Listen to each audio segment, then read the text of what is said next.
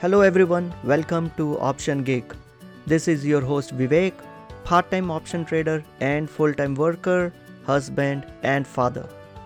If you also want to generate consistent monthly income trading options while working in your regular day job, then join me in this journey.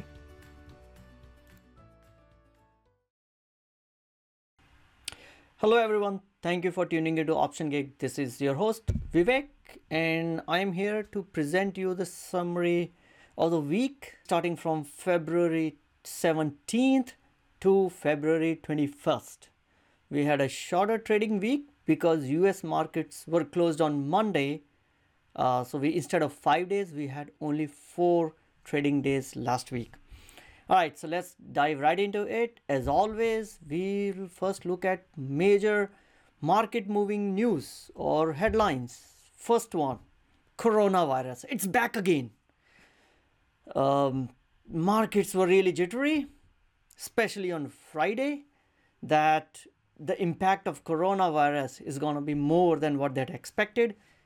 Apple actually came back to markets and released a news that they will not be able to meet the guidance that they had provided just a couple of weeks ago during their earnings call. Even though the markets had hit all-time high on Wednesday, it eventually closed lower for the week. And we will see it later on when we look at how the market indices have done. All the major market indices, be it S&P 500, IWM, QQQQ, or Dow Jones Industrial Average, they all closed lower for the week. Second headline, Japan's economy. Remember, Japan is still the world's third largest economy, but in the last quarter, the fourth quarter of 2019, their economy shrank by more than 6%. Some of them is attributed to coronavirus, but one other portion is their own undoing. Japan had imposed a consumption tax and that has slowed down some of the economic growth. And it's not the first time that it has happened. They had tried the similar thing in 1995-97, somewhere at that time. They tried it again in 2004. But even on the third time, they were not lucky. I hope they learned their lessons, but Japan economy shrunk by more than 6%. And when the world's third largest economy goes through this period, it definitely has an impact on overall markets across the world. All right, third thing, gold. Especially in the US markets, gold climbed to more than $1,600 per ounce. And this is the highest level in last 7 years. Why people are flocking to gold? Coronavirus, the economy of the world at large, most of the economies across the world, Japan, European economies, they are not doing good. So people are turning to gold as a safe haven to park their money in gold. And that's why gold hit 7 years high. Also, along with the gold, dollar also rallied last week. This is a situation which you don't see very often, where gold and dollar both rise. In fact, even the bonds rose last week. So dollar also rose because where would people invest? The rest of the world. US is the only economy which is growing. Japanese yen was down, Australian dollar was down. That's why the US dollar was high. Okay, before we jump into how market indices did, I have to take a short break. My daughter is calling me, so I'll be back in a few minutes. I'll see you in a few minutes. Okay, I'm back. Did my parental duty of picking my kid. So now let's get back to the summary. Like I mentioned earlier, most of the market indices closed lower for the week. S&P 500 SPY ETF closed almost 0.91% lower. It opened the week at 336.51 and closed it at 333.48. Dow Jones Industrial Average opened at 293.15, closed at 289.74, a decrease of 1.18%. QQQ technology sector opened at 233.47, closed at 230.27, a decrease of 1.39%. And lastly, IWM, which is representative of small and medium businesses, opened at 167.50, finally closed at 167.10, a decrease of just 0.25%. So, as you can see, across the board, markets closed lower for the week, even though most of the indices had hit all-time highs on Wednesday. The coronavirus, the Japanese economy, and Apple coming out with the fact that they will not be able to meet their guideline really jittered the market, and they all closed lower. Does that mean for us it was a bad week? Not at all. And let's dive into the option grid trade summary of how we did last week. So overall, I closed 32 trades. It was February expiration week, so everything and anything related to February expiration trades had to be closed. Some of them were closed all for profits or for losses, wherever I had to take losses. Some of them were moved out to March expiration trade. Out of 32 that we closed, 24 were the profitable trades and 8 were the losing trades. Now the losing trades also include the trades that I had to close in February for a loss because I had to move it out to March to gather more premium as our defensive strategy. So it eventually might turn out to be a profitable trade in March. We'll see. But for now, I am treating those trades as a loss. So overall, 75% winners. I'll be pretty happy about it. We closed the week positive, whereas the rest of the markets were all in red. Our portfolio was still in green. And I also opened 28 new trades. Now, for now, I've started to build my April portfolio because March is, less than 30 days. Very far and few. I have still done some March trades, mostly trying to hedge the March expiration trades or try to recenter the trades. But any brand new trades that I'm opening right now is all for April trades. Next section. As you know, if you have been watching these videos for quite some time, that always I talk about a thought of the week. And the thought that I've chosen for this week to discuss is intrinsic versus extrinsic. All right, let's talk of human behavior. And the example I want to take for human behavior is motivation. There are two types of motivation: intrinsic motivation and extrinsic motivation. Intrinsic motivation means something that you want to do because you enjoy doing that task. You're motivated to do the task just because you are having fun, or you have your own inherent reasons for doing it.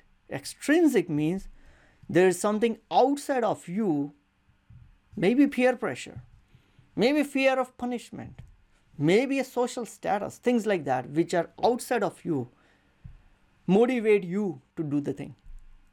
What's your motivation to get into option trading? For me, it was mostly intrinsic.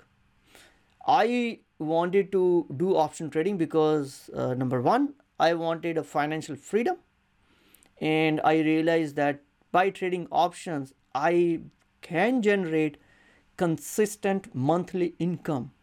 It's a great way for me to supplement my current income, which I earn from my job. That's what my inherent or intrinsic motivation was. Also, this also sets me up right for my retirement days. It gives me freedom of location. I can trade options from anywhere in the world. I want to be sitting at a beach, at a mountain resort, and just trade and then enjoy what I really want to do. So that were my intrinsic motivations. Extrinsic, it brings some money home. It helps me pay off my mortgage sooner. It helps me build a fund for my kids' college. So those were my extrinsic motivation. Okay. You should find why you are motivated to do option trading. Anything that I talk about is always related to option trading. So, like for human motivation, in options, the option pricing also has two components: intrinsic value component and extrinsic value component. So if we really look at your option contract pricing, it is determined by these two factors. And knowing how the intrinsic value is being impacted and what factors impact the extrinsic value, getting a good understanding of these two components will help you to make really smarter trades, will help you to differentiate yourself from those option traders who lose money. So if you want to know more about intrinsic and extrinsic value of option contract and how to use that information to make smarter trades, head on over to my podcast Option Gig and download episode number 27. All right, so that was the thought of the week. Now we move on to our next section where we talk about trades, specifically top 3 trades, profitable, losers, and new trades for the that we added last week. So we're gonna move into that section. First one, let's look at the top 3 profitable trades for the last week. The first one I want to talk about was a short put in Alibaba, ticker symbol BABA. We had a short put in BABA at a strike price of 210. We had initially opened this trade way back in January. It was a February expiration trade, wasn't profitable. I rolled it out to March expiration trade. This is what we do option adjustments. So I took a little bit of a loss in February, but lot more premium I collected for March. And if you go back to my previous videos, I would have said there, right now I'm taking a loss, but I may be able to convert into a profit. I just want to get more time and also want to collect more premium so that I can convert this trade into profitable trade. And that's what we did in March. I was able to close this trade at a profit. This individual trade, we earned $509 as a profit. But if I account for the loss that I had taken temporarily when I rolled this trade from February to March, eventually we were able to close this trade for net profit, considering all the adjustments that we have done, with a net profit of $306. Not bad at all, at least for me. I'm always happy when I'm able to convert the losing trades into profitable trades. Doesn't matter what's the amount of profit. All right, next one I want to talk about is the S&P 500 SPY ETF. We had a bearish trade in it. A little bit history on this one. On 13th of January, I had opened a trade because my portfolio delta was high and I wanted to reduce my portfolio delta. Now there are a few ways to do it. You buy a put. That's what most of the newbie traders will do. But when you buy a put, you have to pay money for it. I didn't want to pay too much money for it. So I bought a put, but I got it financed by selling a call spread. So there were 2 trades, bought a put, sold a call spread. Now I opened this trade when the stock was at S&P 500 was at 327 and I was bearish on it. Means I would make money if the stock goes down. And then on 27th of Feb, market was down around 2% and I sold off my long put at profit. So I got additional credit to this trade. Then the market went against us and it was kind of playing with me in the last week because the short call strike was at 335 and S&P 500 SPY ETF was just dangling over 335. But on the very last day, on Friday, because of the reasons that we talked about earlier, market fell and I got an opportunity to get out of this trade and eventually close the overall trade at $410 of profit. Third one I want to talk about is bullish trade on Canopy Growth, ticker symbol CGC. We had opened this trade on 16th of January. At that time, the stock was trading at $24.33. Because I was bullish on it, I opened a short put at a strike price of 22. Means if a stock stays above, I'll make money. But I also wanted to collect a little more premium, so I also opened a short call against it at 32. So it was kind of a strangle, but I had two short puts and one short call. The reason I had a short call, it was kind of a covered call because I also own 100 shares of Canopy Growth. So if it blows through my call side, it's okay because I already hold a stock which I'll sell it for a profit. But if it does not, I'll collect the premium which will reduce my cost basis.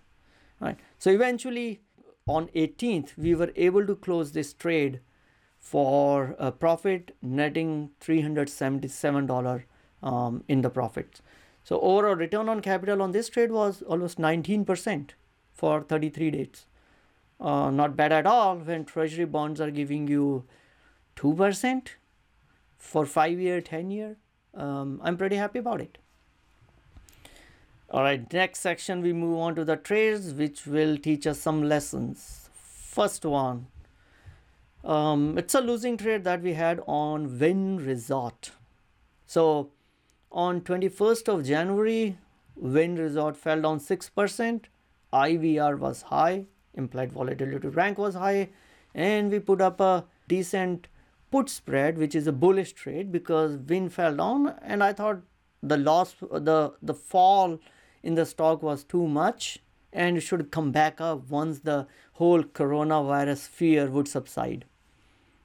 But as everybody knows, I think the fear about coronavirus is still very much there in the markets, so the stock never came back up. But we also did some adjustments to reduce the eventual loss. If I had not done that adjustment, this individual trade, we lost $720.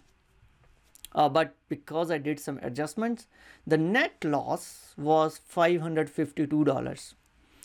I tried to roll this trade from February to March, but I could not get credit for rolling this trade. So the best course of action was take the loss and move on. Next one I want to talk about, which the individual trade that we closed for a loss. It's not actually fully closed because this was a trade that I have rolled from February to March expiration. So I have a covered call on TLT. The covered call strike price is $142 because I had bought TLT at $142. I sold a covered call at $142 and I had collected $17 as a premium. When I opened the trade, TLT was $138.89.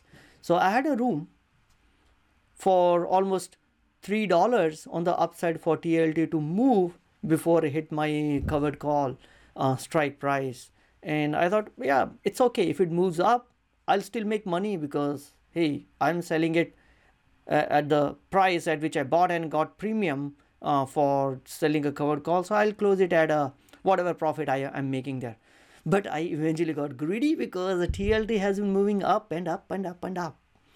So instead of closing the trade, I've rolled it out from February to March expiration, collected a few for more premium, and I'm hoping that TLT might come back below, or even if it stays higher, I'll close it because now I'm making more money than I would have made in February. But if I see if I can roll it further, I might roll it because for me there is no additional capital being involved in rolling these, but I'm collecting more and more premium because I hold 100 shares of TLT. which is a bond. It's a kind of a hedge against the market, so I'm okay to hold it. And because I hold the stocks, no additional capital required, so why not collect more credit? So, but when you roll it, as you would have seen, you take a temporary loss for the current month and you roll it for a credit for the next month. That's exactly what I did. Temp loss of $521, but I collected more than enough premium in it for the next month to cover up for this loss. This is exactly the same situation that had happened in Alibaba, and we had talked about it, how I closed Alibaba eventually at a profit. Next one, same situation like TLT. I had an inverted strangle in XLY ETF, and I had rolled this out from February to March expiration and collected additional credit for rolling this out. So right now for February I had to book a temporary loss, but I have rolled it out to March because my outlook towards this ticker has not changed. I still think that it has run up too high too soon, and eventually it will come back down and will move back into our profitable zone, and then I should be able to close it at a profit. So I want to stay in the trade and take a credit, because if you take a credit, you give yourself more probability to be right, more probability to make money.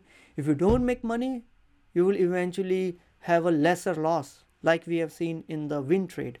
Okay, so these were the top 3 losing trades. One of them is actually losing because I had to close the Wind trade and we lost money on it.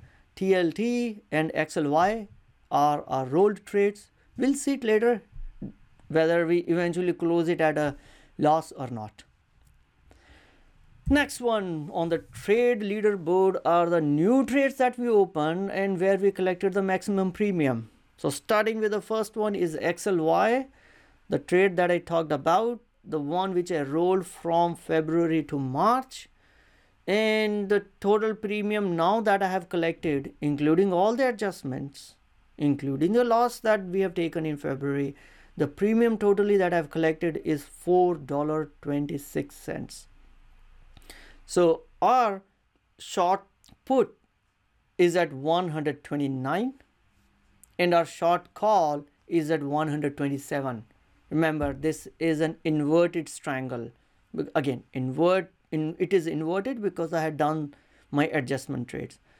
And when we did this trade, the stock was trading at $131.76, means it is outside of our break-even points. But now I've collected $4.26 as a premium. So my new break-even point on this trade now is $131.26. So if XLY move down 50 cents, I'll be able to exit this trade for a profit. That's all we need. So by rolling this trade, I just gave myself one more month to see if XLY goes down. If it does not, that's fine. I will close it at a lesser loss because I collected more credit.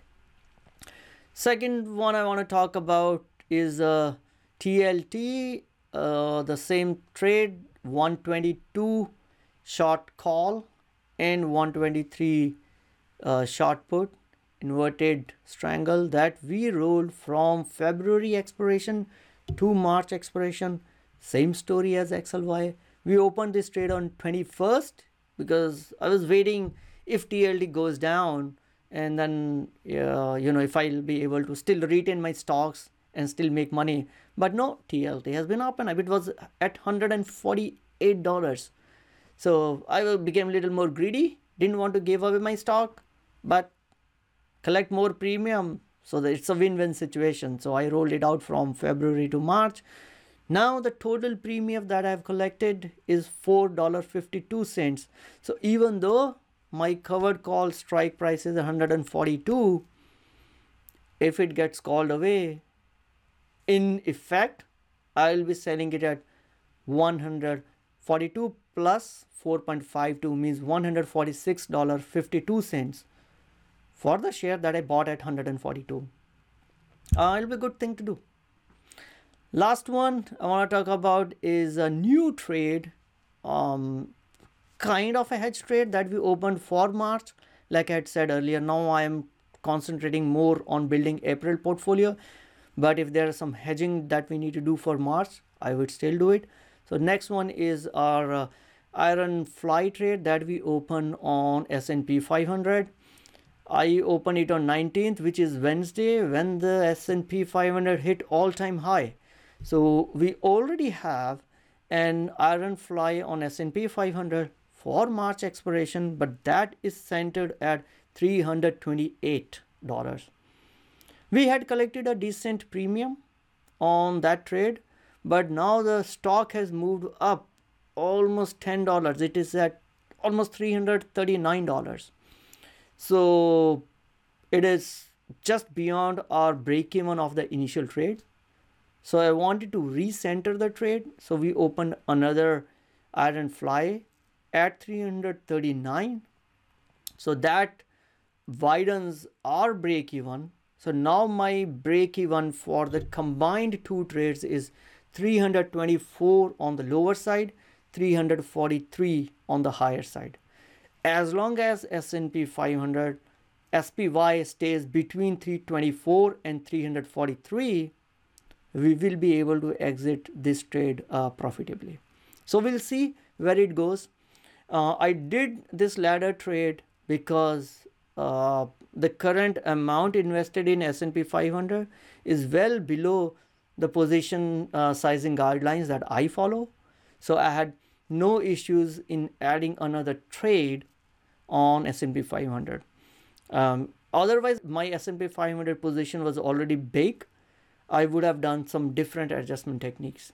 But this one was a laddered trade because our account could handle one additional position on S&P 500. So we know that market has now moved lower. We'll see what happens this week, and if the volatility in the market is reduced because we get some good news, hopefully we'll be able to close it for a profit. We still got ourselves almost a month to see how it goes. All right, with this, I think we finished the trade section. From this week onwards, I also want to add one more section, which is mailbag segment. The reason I want to add this is I've been asked multiple questions by viewers or listeners or the people I meet about option trading. And then I realized that these are the generic questions that will be useful for a larger community also. And I thought maybe I will discuss one such question in our weekly episode. So the first one I want to talk about is our question that was asked of me on Quora. And there are different ways people reach out to me, either through Quora to ask questions or to our website, optiongig.com, or onto my YouTube channel, OptionGig. And someone who's listening on podcast, they also email me at optiongig@gmail.com. If you want to get your questions answered, figure out whichever channel you want to reach out to me and just throw your question at me. And if it is a generic enough question, I will answer it and include it in one of our next episodes. Of course, I don't want to share anything related to a specific person's account or information. So we all only want to share which is applicable for everyone. All right, so the question that was asked of me is, do you need to own 100 shares of units? Do you need of a particular stock or ETF if we want to trade in options? I think this is a very genuine question because in US, almost all the option contracts have 100 underlying stock or ETF. They're equivalent of that.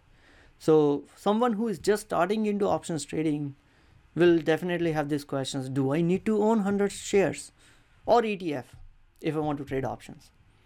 So my answer is mostly no, you do not need to own, except if you are doing one option trading strategy, and we'll talk about it.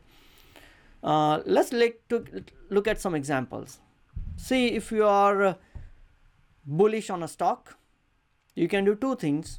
Number one, you can buy a call or you can sell a put. Now in this episode, right now, I'm not going to talk about which is the right thing to do. But for now, let's assume you want to buy a call. So if you buy a call, there is no need to own any stock. You can just pay the premium and buy a call contract. If you want to sell a put, now if you have a cash trading account, then you need to have a capital which is equivalent to the stock multiplied by 100. You need to have that much amount of money in your trading account because you are trading on a cash based accounts. So mostly if you are doing on IRA, they will be cash based accounts. So you need to have that much amount of capital. You don't need to have the stock, but you need to have that capital. If you are doing in a non-IRA account or regular brokerage account, mostly you will have a margin account. In that case, the amount of money that you need to hold will be much less, maybe 20%, maybe 30%, but it is much lesser than what you need to hold in your IRA account. But still, in either case, you don't need to own 100 units of a stock or for an ETF. Now let's talk about the other one. If you are a bearish on a particular stock, and then you have again two option trades. You can buy a put. So when you're buying a put, all you need is the money to just buy the put contract, which is a premium money. So there is no need to hold the stock in your account if you are bearish on a particular stock. Just look at the strike price at which you want to buy the put and just buy the put outright. Pay in the premium money, that's all. The other option if you're bearish on a stock is to sell a call. Now if you want to sell a call, you could do in a margin account, you could sell a, if you have a privilege to sell a naked call, you can sell a naked call. Again, I'm not going to talk about the advantages and disadvantages of doing it, but assume that you want to sell a naked call, you can sell the call and then brokerage will hold some amount of money to allow you to sell the call. But again, there is no need to hold the 100 units of the stock. You just need to make sure that you have enough capital so that brokerage can allow you to sell the naked calls. Now, only one option trading strategy in which you need to hold 100 units of a stock is if you want to do covered call instead of naked call. Now the covered call, I mean that your call option is covered by the number of shares that you hold in your option in your trading account. In that case, the call is called covered. If you do not have the stock or if you in your account, then in that case it is naked. So by the definition of covered call, you are selling a call on a stock or ETF of which you actually own 100 units. That's the only case in which you are owning a stock and then you're selling a call, which is called covered call. So only if you're doing covered call option trading strategy, you need to have 100 units of the stock or ETF. Otherwise, there is no need to hold 100 units of a stock or ETF if you want to do option trading. I hope this clarifies. Now, if you have any questions, you can also email me, put a comments on YouTube channel, or ping me a question on Quora, and I will be very happy to answer it for you. All right, thank you very much for your time and for your attention, and I will talk to you again next week. Till then, happy trading and goodbye. Please note that all the information presented is purely for educational purposes and is not a financial or investment advice. I don't know you, you don't know me, so do yourself a favor and don't invest or trade solely based on what you hear.